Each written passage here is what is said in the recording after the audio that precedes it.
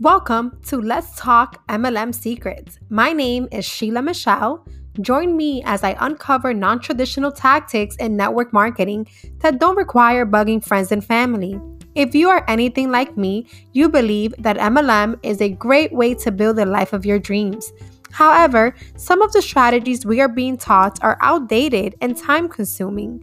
In this podcast, you will learn new tangible tactics that can help you grow your client list, downline, and of course, your bank account.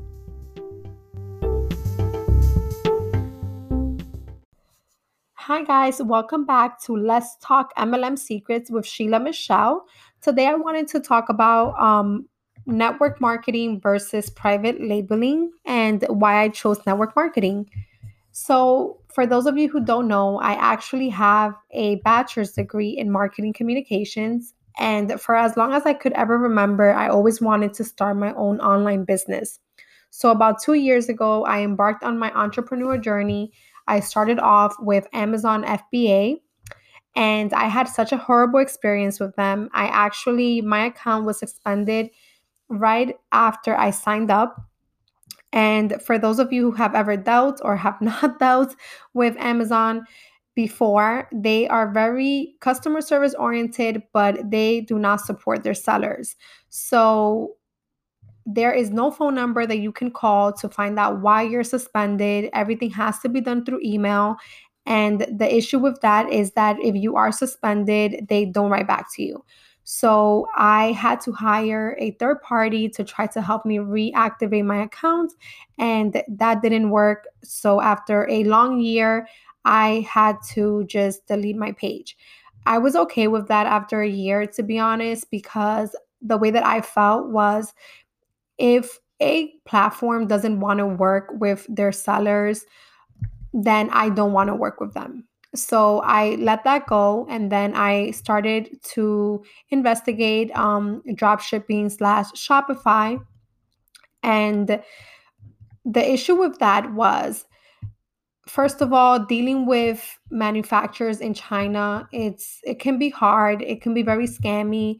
They wanted me to put money up front. So even though it was drop shipping, they wanted me to invest into, like, let's say 50 or 100 units in advance, and I had to hope that the items sold. On top of that, you are doing your own customer service, you're doing your own website, you're doing your own logo, your own packaging and branding. Everything is on you. And it was basically a one-man show.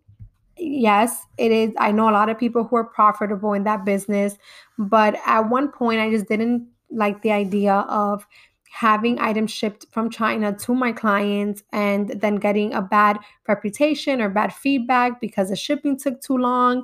It's just a lot that goes into it.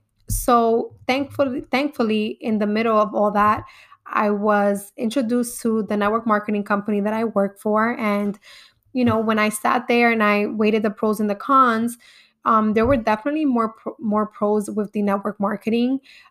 For starters, I don't have to worry about the product, the packaging.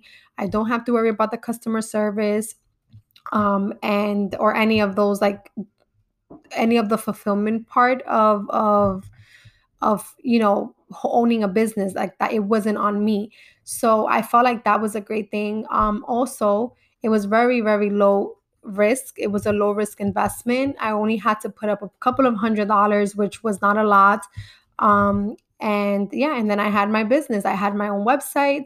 There were no monthly fees, no monthly quotas. So it just made more sense. All I had to worry about was the marketing part, and I had to worry about building relationships with people. So that is why I am on this journey now, because I love marketing. So for me, that's more of a fun thing for me to do. And it's actually the reason why I wanted to start my own company to begin with. So because I wanted to focus on the marketing part.